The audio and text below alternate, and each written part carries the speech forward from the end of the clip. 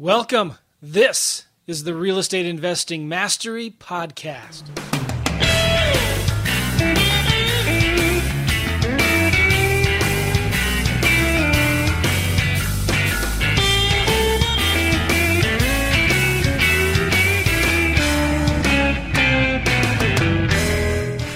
Hey, everybody. Welcome to the Real Estate Investing Mastery Podcast. I'm glad you're here.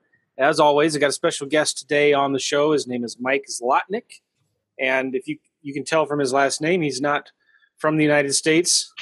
But Mike is a really cool guy, and I know him for several years now from our mastermind. And we got some cool things to talk about. But before that, I want to talk to you about realestateinvestingmastery.com, realestateinvestingmastery.com. Most of our episodes now have show notes. So, they all have show notes, but most of our episodes now have transcriptions. You can actually go to the website and download some of our transcriptions, which are really cool. I wanted to tell you also, if you go to realestateinvestingmastery.com, you will find some downloads. You can download a free lease option contract that I'm giving away for free. And I also have a Wholesaling 101 mind map that you can download for free as well. So make sure you go and check that out. I also wanted to say thank you guys who have been leaving us reviews in iTunes. I am going right now into Real Estate Investing Mastery in iTunes. I'm going to read you some of the last few reviews that we've had. And I just wanted to just give a good, nice, awesome shout out to a few of you guys that have left reviews. I really, really appreciate it. And we have over 444 reviews. They're not all 5 stars. And for some reason, it's not opening up right now. I have the beach ball spinning on my Mac, which is weird. But I'll get to the reviews later here. I want to introduce you guys to Mike Zlotnick. Mike has been a debt and equity investor in real estate since 2000. He's been in the business a long time. He started his career and he spent over 15 years in the information technology field and managing IT stuff, risk, business intelligence, quality systems, software processes, and stuff like that.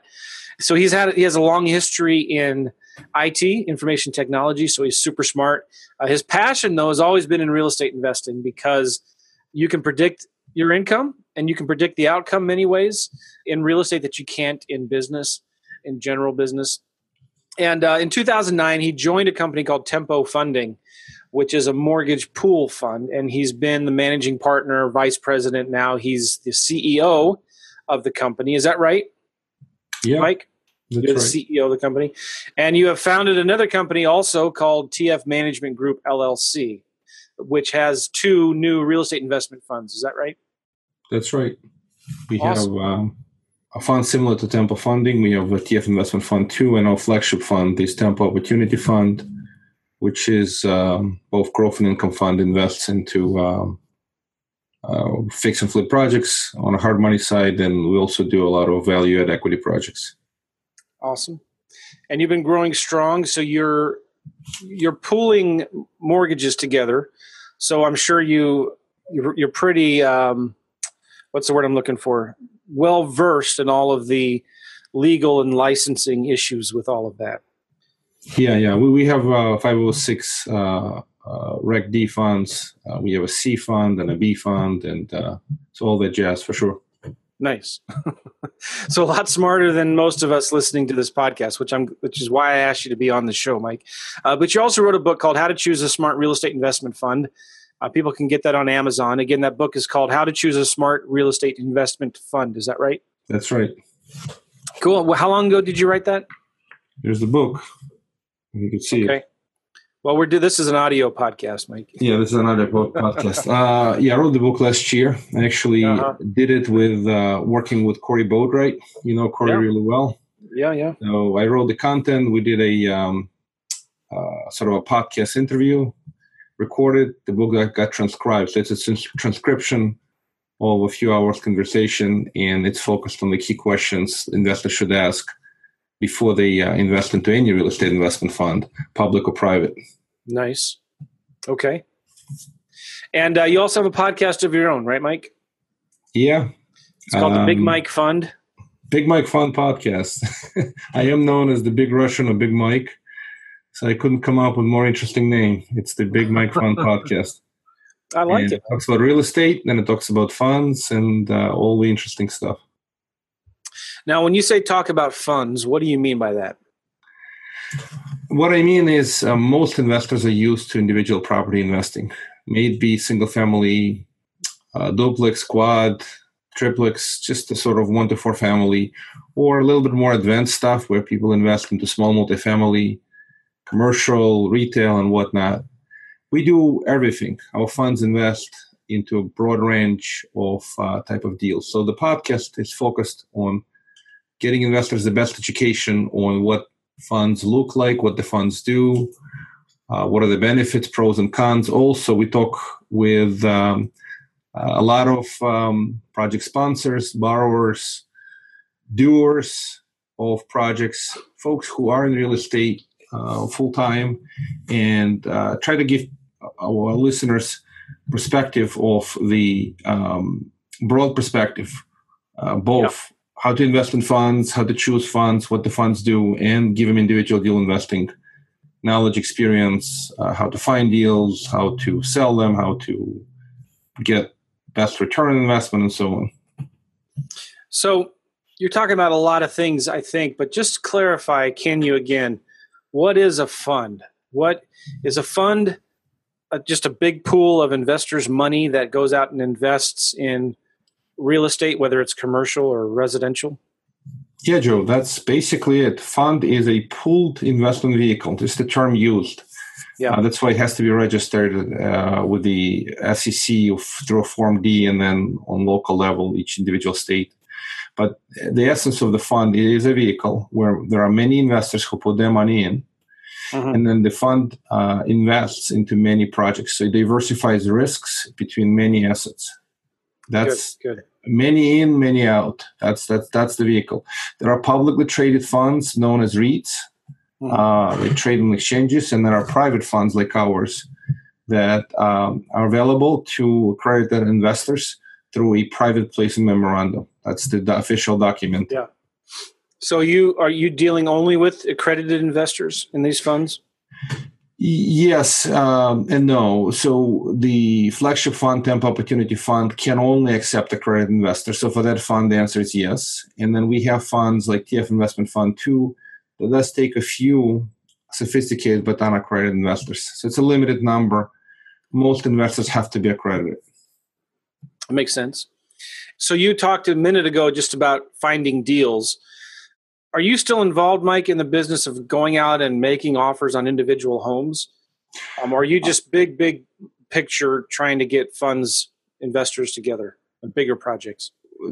The bulk of my business is not doing individual deals. I'm sort of the money man, the money guy. I don't want to trademark with anybody's name, but we marry money and opportunities. As a fund manager, it's a primary function, raising capital and finding great sponsors, great borrowers, and deploying capital. And that's what I do day in and day out.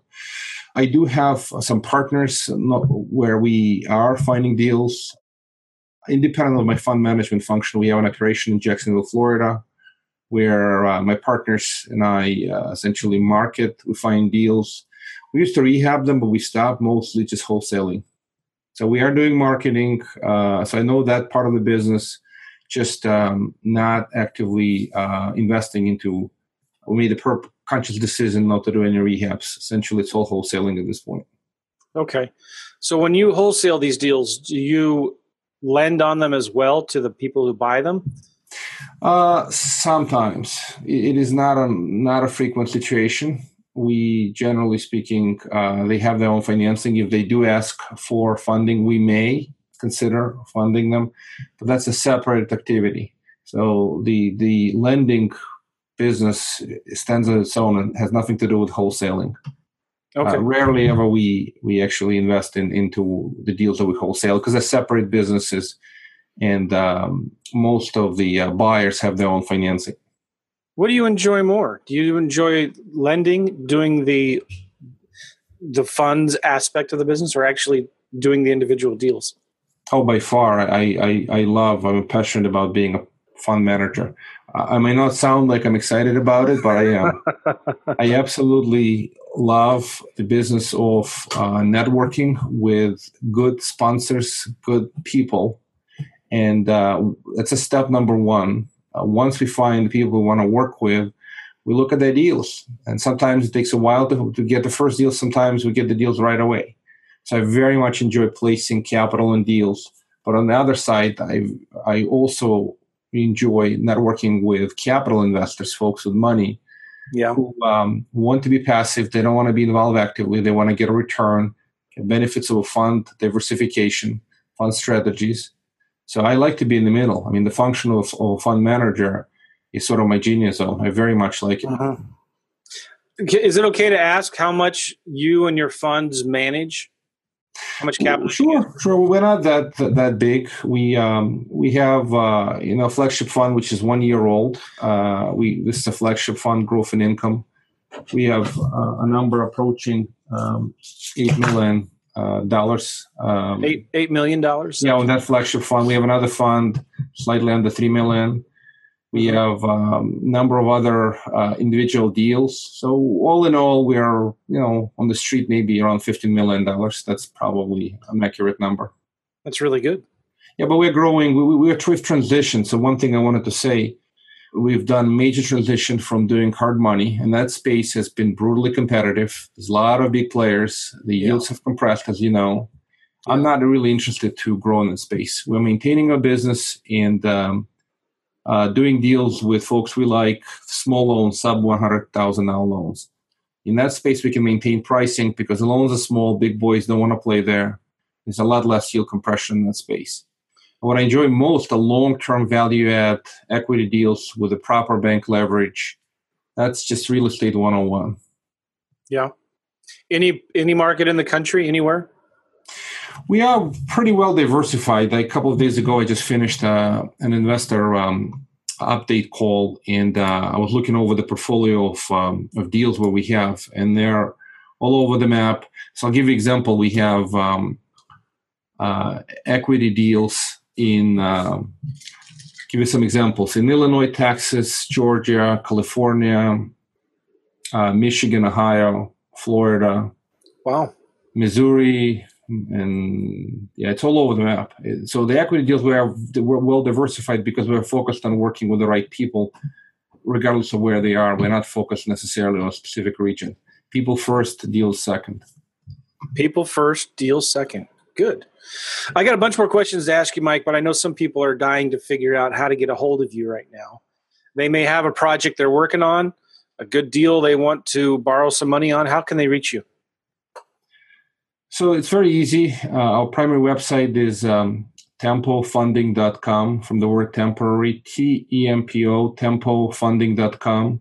Cool. Also, people can go to bigmikefund.com. It'll actually redirect them. This is a podcast, but it'll redirect them to a landing page on tempofunding.com. This is where we have the podcasts. And folks can email. Just email me into Mike, MIKE at tempofunding.com. That's the easiest way to get a hold of me. Mike at tempofunding.com. Very nice. BigMikeFund.com and tempofunding.com. I don't know if I did our introduction justice, actually, now that I'm thinking about it. I was distracted with my really yummy green juice. Do you see my green juice here? I know this is an audio podcast. Yeah. You're juicing up. I'm juicing up. And iTunes wasn't working. I was trying to read these reviews, and it is working now. But anyways, I wanted to tell you guys, listening to the podcast, that I met Mike, 4 years ago. I don't know, how long have you been in the Collective Genius, Mike? I think since 2013. 5 years. More than 5 years, yeah.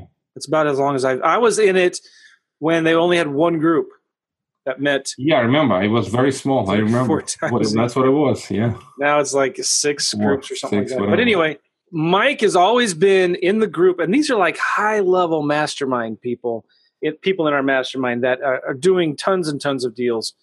And Mike has always been seen as the go-to expert for everybody in that group on anything to do with money. And Mike is one of the most favorite guys in the mastermind. And so a ton of experience, highly regarded among his peers. And if any of you have any interest at all, I don't get anything out of promoting Mike. I just do it because I like him. And but if you have any interest in either lending money with Mike or borrowing money from Mike, this isn't a solicitation, by the way. I'm just telling you, Mike is such an awesome guy, trustworthy, and been in the business a long time. I'd really recommend that you reach out and talk to him. And I'm honored to have him on our podcast. So I'm glad you're here, Mike. I wanted to just go back a little bit to your tell us a little bit about your personal story. Where are you from? And tell us about your family a little bit. Sure, Joe. First of all, you're so kind. You're too kind. I appreciate the kind word. Yeah, I very much enjoy sort of financing and doing deals, and appreciate the investor consideration to invest with us or bring us the deals. So by the way, we only work on referral basis. So if you're coming to us and there is no referral chain, we will be a little bit more close-minded starting to work with you. If they know you and they work with you and they're being coached by you, that's a significant value add. So if they're working with Joe as a coaching student or mastery student, and Joe, you put in a good word for them, that's a significant referral. So from that perspective, we would be much more open to work with them because you know them, you work with them, you think they're a good person to work with. Awesome. So that's my 2 cents how we work. That's awesome. I'm originally from a small republic of the former Soviet Union, and I left when it was still Soviet Union. I left it in 1989. Wow. I'm from Moldova, but they still call me Big Russian. I do speak Russian. Russian is my native tongue. I came here in 89 sort of as a political refugee from the communists. So how old were you in 89? I was almost 18. Okay. I came over a few weeks before my 18th birthday. Did you come over by yourself or with your family? With my mother. My mother and I came over, and my sister with her family came over a few years later. So we've been living in the States. We're U.S. citizens, and so. I'm just curious, by the way, when you become a U.S. citizen from another country, do you still have your Russian passport? Is it still for me, it was different. I had to give up my passport completely. So when I left the Soviet Union, they said, "You're leaving us. Goodbye. Have a nice life. You no longer are citizens. We hate you." So I left Soviet Union with no documents other than like an exit paperwork. Now, do you still go back? Are you allowed to go back? No, I don't go back. I would one of these days could take my kids on vacation to see maybe St. Petersburg or Moscow. But I have plenty of other vacation spots that I'd like to visit first, with all due respect. Okay. I absolutely have tremendous respect for Russia and other republics, just, not priority number one for vacation for me. I get it. Okay. But I live in Brooklyn, New York, married, I have 4 kids and a cat. And cool. 4 kids? I didn't know that. Yeah, it's a zoo. 2. Well, you know how it is. My oldest is turning 18, going to college. Time flies. So. Wow, good for you. So you have 4. How old are your kids? 18, 13, 8, and 6. Wow, awesome. It's a zoo. How about you? How old are your kids? 4 kids. I got 14 and 13-year-old boys and 10 and 7-year-old girls. And we homeschool them. So you think you have a zoo. It's a zoo here. But well, so it's never boring around here. I think we understand each other on the same wavelength when it comes to managing kids. So. If it wasn't for our wives, I don't think we would have any sanity left. Yeah, I agree with you. So you live in Brooklyn. So what got you started in real estate? Why?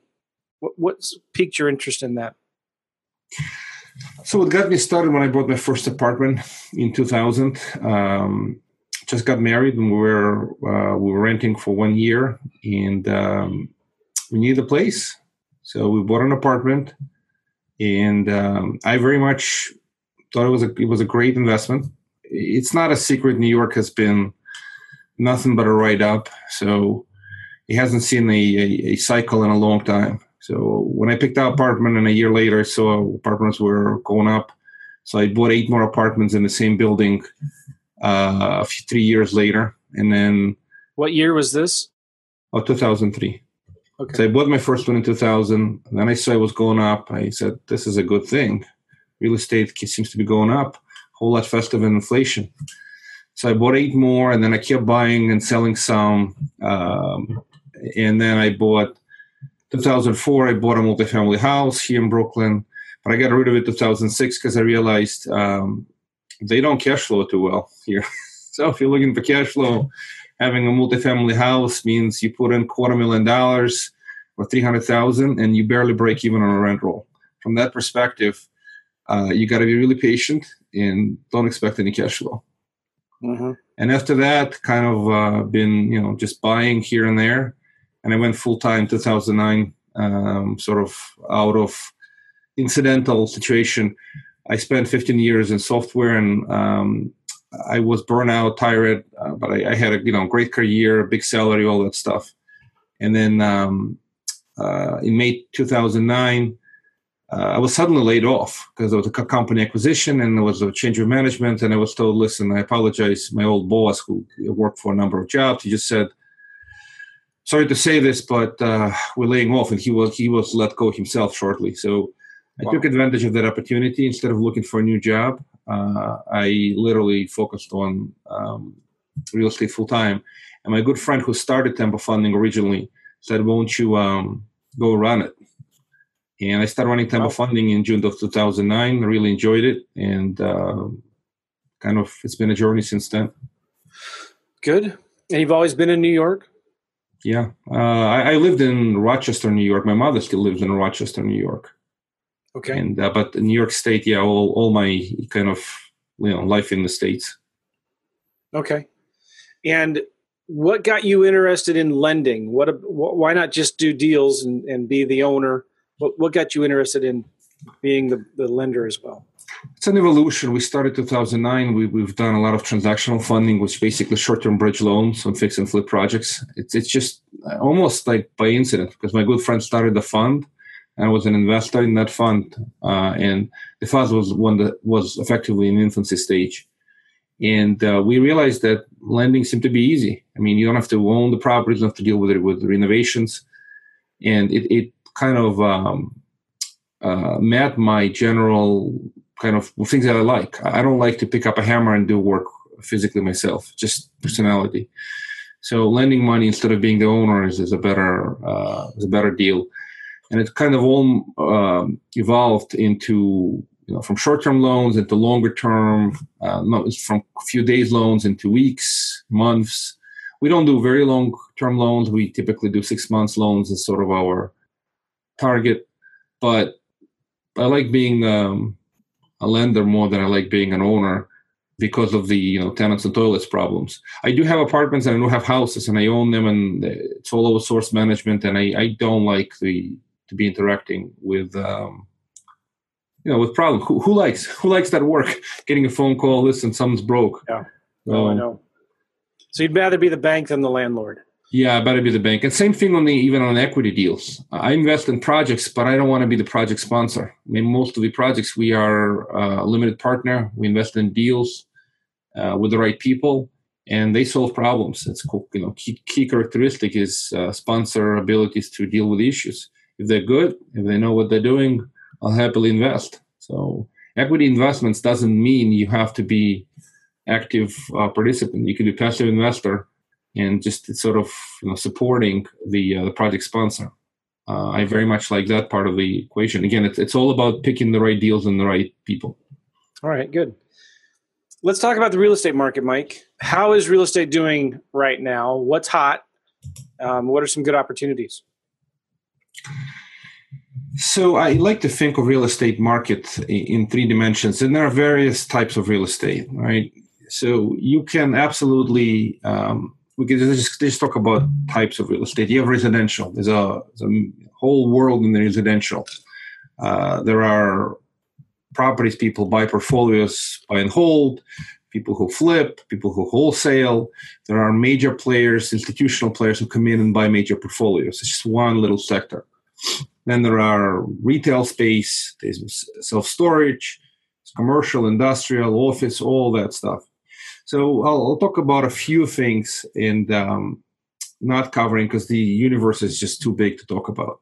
Yeah. So number one thing that we are seeing across the board is the fact that the interest rates are rising. And rising interest rates cause grief for real estate investors in general. The cost of financing goes up, mortgage payments go up, and some investments are much more sensitive to the interest rate, some less. So, but overall, it's the same impact. So as rates rise, the markets in general slow down. So the price appreciation should slow down. In some cases, it will it has a potential of going back down. So at this point, we are facing historically high cap rates. Sorry, historically low cap rates. Right, yeah. Yeah, historically low cap rates, historically high prices. All that means is that if you're getting into new projects today, you have to have a strong value add. If you're just buying retail and the rates go up, the market forces will force instead of appreciation, but they'll force negative appreciation. Basically, the things will come down in prices. So that's the number one observation. Number two observation, there is interesting dynamic happening in the States that has been going on for a few years, and it's been taken, sort of a bigger mind share. It's the fear of Amazon. So Amazon seems to be eating the lunch of many department stores and retailers. And retail properties, number of malls, the number of plazas are trading at a significant discount of reconstruction cost, fair market value, because there's a fear that Amazon will eat their lunch. And that whole area, retail properties, is a contrarian play today. We actually like the sector very much. So I wanted to mention this because everything else has gone up. And that sector is sort of a value play. If you can find retail properties, you can get into at the right price, at the high cap rates that we're generally getting in today in the 9s and above. You can find a phenomenal opportunity while everything else seems to be overpriced and hot. So one thing I wanted to mention is the contrarian play, and that's the retail properties. The other thing that's happening is there's a big momentum play in many markets. I see it here in New York City, and I'm sure you see it in your neck of the woods in many cities. It is ongoing residential construction. So that has been happening for a number of years now. There appears to be still shortage of residential housing units, and the new construction is very heavy. The area of the highest demand is the area of sort of entry level. So this is what everybody's building. That's the sector of the market that seems to be doing extremely well, and it's a momentum play at this point. So if anything, that's probably number one momentum play in the United States. How long do you see that being a momentum play right now? I still think we have a couple of years left. I'm talking about entry level. So it's very different for high-end stuff. High-end stuff already seeing weakness. We're talking about high-end condos, and I would stay away from that sector because that sector is already overbuilt. I heard an interesting statistic that New York City has 5 years of supply for condos that are priced to $5 million and more. 5 years supply. That means what that means for everybody listening is if not one more condo came on the market, it would take 5 years to sell all the condos that are on the market right now. Is that right? Exactly. Yeah, that's exactly the case, which is terrible. This is a serious issue. I've heard the prices have dropped 15-20% in some areas of New York in the high end. Exactly. The high end, the prices are dropping, the rental rates are dropping because they're overbuilt. Wow. So, but the entry-level condos, the cheapest stuff, is selling like hotcakes. They're building condo entry-level, 2-bedroom, 2-bath, nothing fancy, not a fancy penthouse. That stuff is selling because that's still affordable. The reason there's so much more impact on the high end, twofold. Number one is the recent tax law changes. The tax cut, which became a tax increase for New York, City, because the property taxes are kept at $10,000 and mortgage deductibility is kept at $1 million. So these high-end properties, mortgage interest no longer deductible, taxes over $10,000 are no longer deductible. That's why those properties are suffering. While entry-level stuff, New York City, I live in Brooklyn, so entry-level condo here is $600,000. It's still affordable. If you have, if two people are working, they can get 2-bedroom, 2-bath apartment with 2 salaries and a mortgage. And the mortgage and taxes are fully deductible. That's why that stuff is still selling well, as an example. And that's true not only in New York, it's true in many other markets. Ground-up construction for entry-level housing, townhouses, single family is just booming. So that's a classic momentum play. I think a couple more years. I don't think we are looking at any major correction for the reason that the supply is still short. The demand continues to be solid. Interest rates impacting lower-end stuff in a much lower degree. So if you're buying, I'll give you an example. We have a project coming up, we're going to invest into new construction of 9 townhouses of all places, Jacksonville, Florida. So we're going to do hard money loan. But the project developer is developing 9 houses, and they're going to sell at about $170,000, maybe $175,000 a house. You really can't find a cheaper new product. It's a good product. It's an affordable product, and people go in. And that's something that there's a need for housing. People need to live somewhere. My goodness. I'm looking right now at Zillow for rentals. Like if I was going to move my family there, I would need a 4-bedroom. How many bedrooms do you have, by the way? I'm just curious with 4 kids. My house has 4 bedrooms. I do have an extra bedroom in the basement. I have a full basement. But yeah, I mean, I used to have a 4-bedroom apartment, and I moved. That was my upgrade from a 4-bedroom apartment to a 4-bedroom house. Oh my gosh! Is it a standalone home or is it like one of those row homes? It's a standalone. It's a standalone home. We do have a lot of row homes.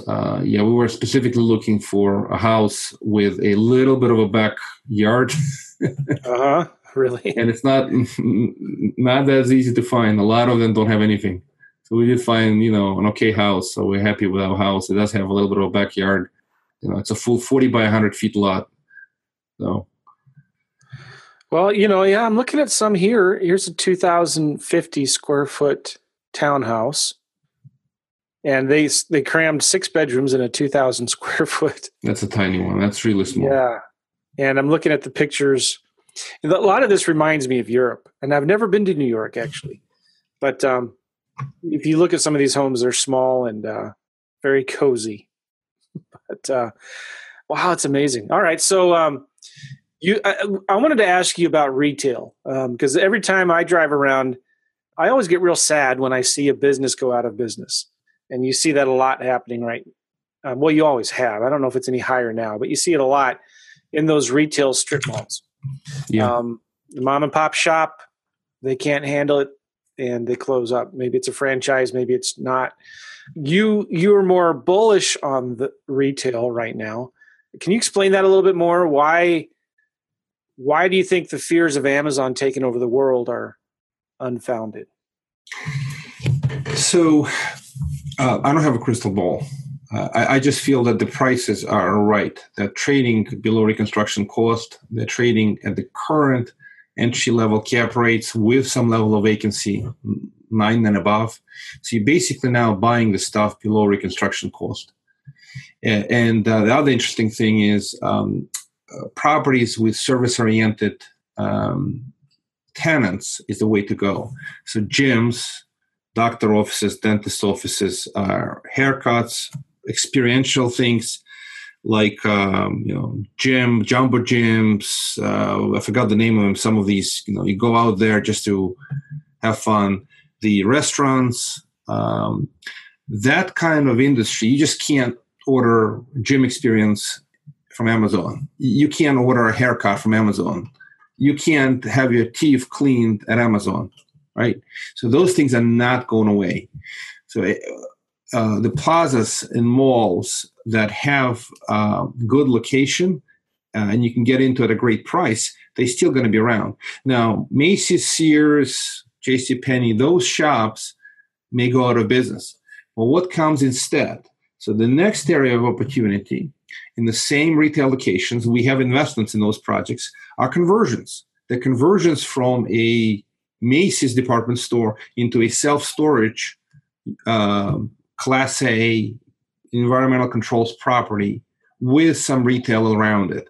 So now these things are no longer anchored by a big department stores, but by a self-storage. As unsexy as it sounds, people still like to store stuff.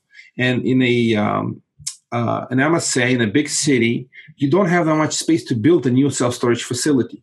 So if you find the right area and you can participate in the conversion project, you can get a good return on investment, and you're improving the city's usability of that space. So we have an investment like this, and we're looking into 2 more a bit later this year. And I very much like these conversion projects because they basically change the highest and best use of that property from a department store to a self-storage facility. And that seems to be recession-resistant type of a sector. That's why I like it. Amazon will continue to change people's habits. People order everything. We even know I get rings on my door 2 or 3 times a day. There's some delivery. My wife orders everything online. So we get delivery. You know, it's funny. I used to be excited about getting something in the mail. And now the first thing I think is, oh, man, another box to break down and stuff into our recycling bin. You know, it's like, well, that's the reality. Now we have a lot of recycling, a lot of boxes every week. The amount of boxes that's going back in the recycling is very high. The patterns change. Occasionally, we still like to go to the mall. I can tell you my kids still like to go to the mall, especially the malls with experience. You go there and there's something that they really like to do. Either, I don't know, it's either some food or something. Like a carousel. The rides have the carousels. Yeah, something is still there. So it's not going to disappear overnight. More delivery will happen. But at the same time, what's interesting is there's some also conversion opportunities in these industrial warehouses that were totally not needed. Now they're needed because they need distribution centers. You know, what's interesting, too, related to that is Sam's Club announced, 4 or 5 months ago, they were closing a bunch of stores. And people were panicking. But they said, no, it's not like business is hurting. They're converting these Sam's Clubs into warehouses for distribution centers to distribute things that people are, buying in between stores or from Walmart.com and things like that. And things are changing, and you got to be looking for that, right? Yeah, exactly. That's the same pattern. We have Costco here, and people still go to Costco. It's been such a long time since we're maintaining membership, but we order everything online. They just deliver. So especially the stuff that's just standard, toilet paper, paper towels, cereal boxes, you don't need to go to the store to pick it up. They'll deliver it to you for free. But they still need the store. They still need to be able to use it as essential as a big warehouse. If you think about it, that's what it is. It's a big warehouse. So instead of people going there, they just have people who just pull orders and send delivery trucks. You know, what's interesting too is we've been doing this more and more at Walmart, doing the pickup, where we'll order it online, but still go there, wait in the car, and they'll bring it out to you. Have you done that yet? I haven't done that yet. That's certainly a great experience. You have to just get used to it, but you're saving yourself time. Time is too precious to waste. So going in through the aisles and picking food is not necessarily optimal. Some people very much enjoy doing it. Occasionally, I actually like to go shopping because you want to look at the products you pick up. But most of the times, if it's standardized stuff, you can just order delivery. So that dynamic will continue to probably get more embedded in our lives, that we value our time. But we want to spend more time with the service-oriented experiences. When I go to the mall, I can tell you what I do when I go to the mall. You're going to laugh at this. But I send my kids. Oldest one has a credit card. The second one gets cash. They run around. They absolutely want to go to the mall. They want to try on stuff. They enjoy putting on clothing. And it's a girl's thing. Uh-huh. I sit in a massage chair. That's what I want to do. I don't want to do anything else. I just want to read an article. And it's a little different experience. But I want a massage chair, talking about, experience. It's interesting too. The Apple Store provides an experience, and there is one mall in St. Louis that is one or two malls that are doing really, really well when the other malls around them are closing, and it's the mall that has the Apple Store. And you go inside that mall, and there are no empty stores. Well, I take that back. There are a few empty stores, but they have those signs on them where they're rebuilding that tells you what the next store is coming. And it blows me away when everybody's saying, the sky is falling, malls are falling apart. Some of them are, but there's still some out there that are doing really, really well. It's always hard to find a parking spot at this place. And that's what I like to do. I like to go to the Apple Store and just look at what they have new or what's going on there. Think about this, what you just mentioned. That malls that are failing, those are the malls to look at. And if you can figure out what redevelopment you could do, example is self-storage. Doesn't have to be, but it's one of the sectors. Mm-hmm. If there's a need for self-storage, that might be significant opportunity. In those properties, if you're the owner of that property, you're in panic. You're paying taxes, you're paying insurance, you have an empty property. It's a drain.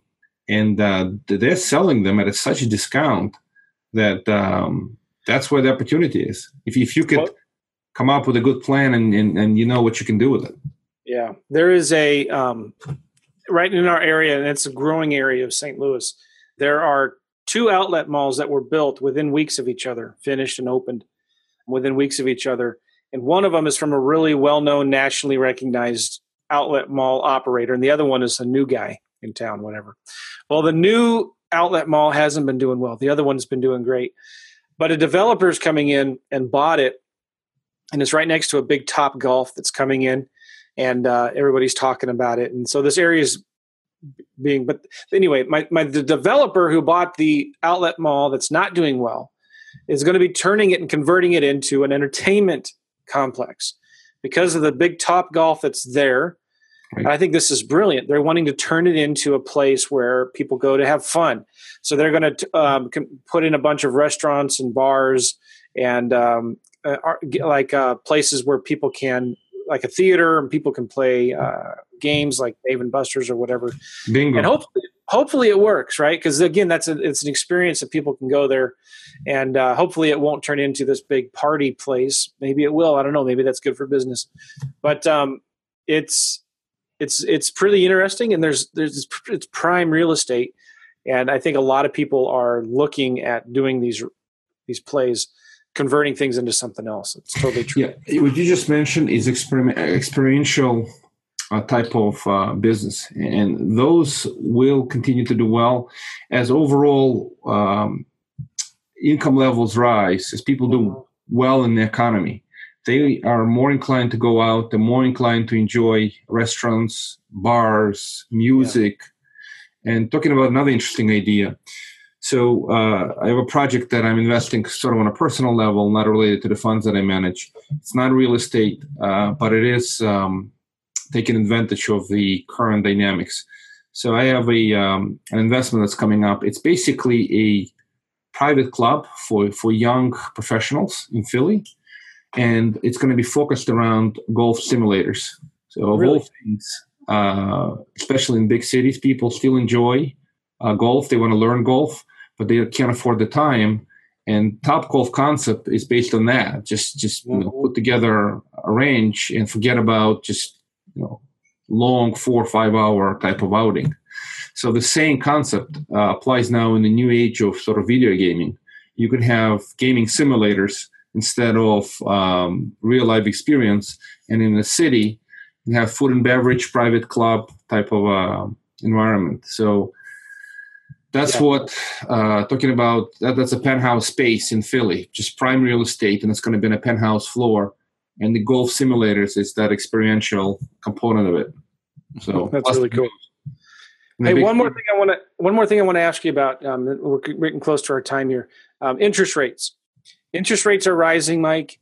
And what are your predictions on how high they can go in the next couple of years? And how is that going to impact you and me, the normal investor who is just flipping houses? That's a great question. And I'm going to say it again. My crystal ball broke a long time ago. And I have two thoughts on this. So thought number one, Federal Reserve has a dual mandate if you follow what they do. Number one, they have a mandate of full employment. So they're fighting unemployment rate. The unemployment rate is historically low. So that drives the rates up. The second mandate is to fight inflation. As inflation picks up, they need to raise rates as well. We are beginning to see some level of wage inflation. The primary risk is wage inflation. Commodity inflation has been around for the longest time. CPI has been artificially manipulated to be low. So inflation seems to be well above the reported figures. So with CPI going up, they'll have no choice but to continue to raise rates. At the same time, there's a secondary theory which I strongly believe into, and it's called grand conspiracy theory. And the theory says that the United States government cannot afford high interest rates because national debt and the unfunded liabilities that are turning into the national debt every year, they just can't afford high interest rates as a debt service. So the consequence of this is that there will be a spike of interest rates. I think the interest rates probably will go up another 50, 75 basis points. I really doubt that's going to be a full 100 basis points. So there's a little bit more room to run.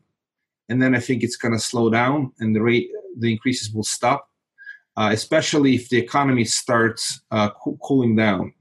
So as the rates reach, as I said, another 50 to 100 basis points increase, they'll slow down and then they'll reverse direction. And then over time, they'll actually come down. And the reason for this is, again, the grand conspiracy theory. As we continue to borrow money, national debt will increase, and the debt service will go up. And U.S. government will have a crisis if the rates are too high. So politicians will do everything in their power to, influence that to whatever the extent they can. They will be either hyperinflation, which is very bad. In other words, the budget will be out of control. We'll have massively increasing commodity prices and just inflation on everything. And that will cause more grief to the economy than going back to low interest rates and the environment where they just keep kind of kicking the can down the road. And my belief that we will go back to a lower interest rate environment primarily because of inability to service the debt. So Japan today, they have negative interest rates. So the interest rate is so low that they can keep the budget in check even with the debt to GDP ratio over 200%. We're now over 100% and we're getting worse. So we'll either get to the Japanese model or we'll have major hyperinflation and the dollar will devalue so fast and the interest rates will be very high. So you're probably not going to be in the middle. You're either going to go into hyperinflation or you're going to go back to low inflation environment that is a lot more stable for the economy. I hope it wasn't too complicated. No, I think that's good. And I'm starting to see housing. I'm just looking at the news. It always seems like CNBC has good coverage on housing and real estate in the United States. And I like going there sometimes to seeing what's on the news. And whether this is true or not, they're talking about it now in the news, how pending home sales are taking a dip, even coming into the strongest part of the season of the year over year, pending home sales are dipping. They're starting to go down. And not by a lot, but we're starting to see the end of the continual rise of strong sales. And I'm also just saw another article here that mortgage applications are actually down week over week. It's affordability. I think where it's coming down to is to the point of affordability. So, well, yeah, prices are just not sustainable at this price. The increase, the rise. Exactly. So the interest rate, if they keep rising, they'll put even more downwards pressure. This is how we started the call, interest rates. So I would say that we are looking at one more rise in June, based Federal Reserve. And then there might be a tiny rise like in September and then nothing else. I think that's it. We're almost there. We should be stopping. But where the market goes, do you still see, or maybe not still, but do you see New York, California, Phoenix, Las Vegas, the hot markets that see the rapid appreciation and all that. Do you see them as a leading indicator for what's going to happen around the rest of the United States? Well, it's very different. Rule number one of real estate is local. So you cannot judge the rest of the country by New York or other hard markets. And as we know from the past history, these Las Vegas, Southern California, Southern Florida, Phoenix, the yo-yo markets. So those markets, if they go through correction, they probably go first. And I don't think the rest of the country will act the same way. It'll be different based on local dynamics. New York and San Francisco and those really high markets, my guess is they may slow down. I don't think we're going to see any kind of serious correction other than the very high-end stuff. What's going to happen, and normally it happens, the construction will slow down. If they overbuild, it'll take them years to consume all that inventory that they've built. So the consequence of this, the market will flatten out and it'll stay flat, slightly down until the inventory is consumed. And then again, it'll get into the optimistic cycle. So I don't think we're going to see major correction or we're not seeing another crash. Let me put it this way. There will be a correction, laws of gravity, but it's probably going to be a moderate correction.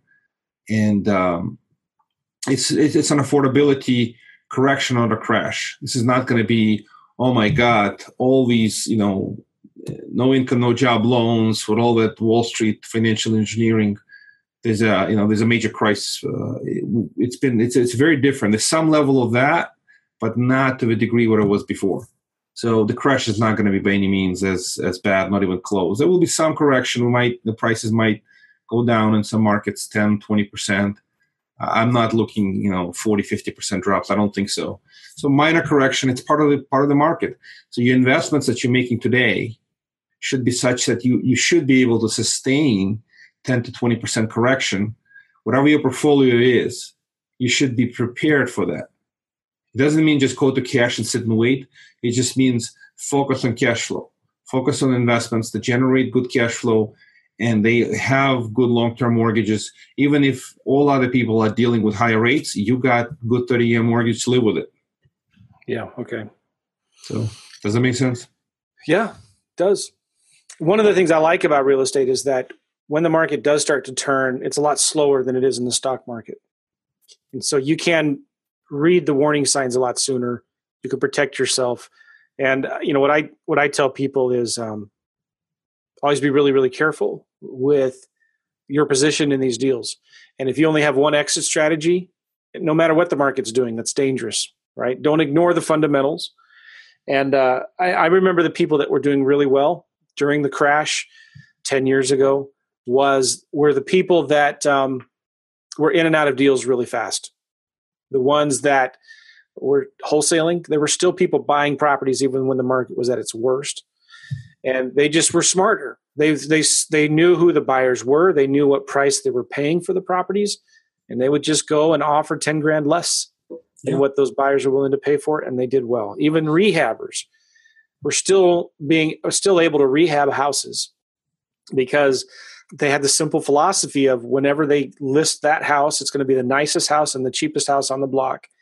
And so they just adjusted their acquisition strategies and bought lower and were able to protect themselves and worked with banks, local banks that could lend.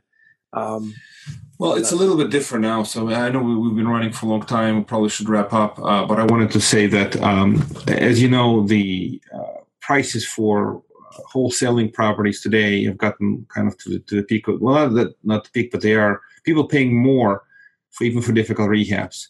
So if you're a wholesaler, that's why we like wholesaling, because it's a low-risk environment. You're basically playing arbitrage. You can make a little spread without the risk of rehab. That's great. But if you are a rehabber, you need to have top-notch operation to be able to execute extremely well because you're working for a tighter spread. So that's definitely a pattern we're dealing with every day. And even in the hard money space, we land on these projects, so we know the deals are tighter. And my job number one often is give people feedback that this deal is too tight. I don't want to fund it, even if you put a big chunk in, because you're going to lose money and you're going to be complaining about the deal 5 times. So from that perspective, too many people taking too much risk today on these media projects that have very tight spread. And if the market corrects a little bit, instead of making money, you're basically breaking even or going negative. So that's definitely an observation that I've made over the last, year. Everybody still wants to do deals, but the deals are just too tight. And the reason for this is because inventories are tight and people are overpaying because they want to stay busy. Staying busy doesn't mean making money. Really important distinction. So. Yeah. Very good. All right, Mike. So again, people, if they want to get a hold of you, tempofunding.com, Mike at tempofunding.com, TEMPO funding.com. And you also have a great podcast, Big Mike Fund podcast. They can get that on iTunes, any place where you listen to podcasts. Any final words, Mike, you want to say before we hang it up here? No, it's all good. Enjoy the summer. Yeah. Hope we have a good summer from the economy perspective, and I think it's a seasonally certainly interesting, different time of the year. And I like the spring. I like the spring in New York, but the spring is always too short here. So, do you have any vacation plans this summer, Mike? Yeah, we have some plans. I think we have I got to remember now. We have a Cancun vacation. We're going whole family. Corey Boatwright is there right now, actually. Good for him. Yeah, he's been going to Cancun. We go there once a year. It's our first time in Cancun. We have not been. We've been to Dominican Republic a number of times. Okay. Cancun will be our first. So, and we're thinking about the next cruise. We like cruising. We haven't booked anything yet, but we're thinking. Yeah. I haven't been on a cruise in probably 3 years. So it's been a while. We've got to go. Go, Joe. You have 4 kids, different ages. There is no better experience. You just ship them over to whatever kids' activities, kids' club. They have different names. Turtles, I don't know, ducks, whatever they call them. They're different. And kids just go away. They don't want to come back. You check them in and you can enjoy time with your wife. Yeah. All right. Hey, thanks again, Mike, for being on the show. Thank you for having me. Really appreciate it. And we'll see you guys all later. Are you coming to CG? I'll see you in CG, right, in a little bit. I can't. Not this one. No, I can't make it. I got our church has a big, huge kids camp that we volunteer for. 6,000 kids will be at our church in 2 days. And so I'm trying to just catch up right now on my sleep because I'm not going to get much of it over the next. It's a big deal at our church. It's called Jump Kids Camp. If anybody, by the time you all are listening to this, it'll be too late. But it's a big it's a big highlight of the year for our church. And we volunteered 2 weeks to do it. And it's amazing. It's just 6,000 kids come out to our church. And it's a lot of fun. It's an opportunity to have a big impact on people's lives, on families, not just kids. Enjoy it and make an impact. Yeah, good. All right. We'll see you, Mike. Bye-bye. You take care. Bye-bye.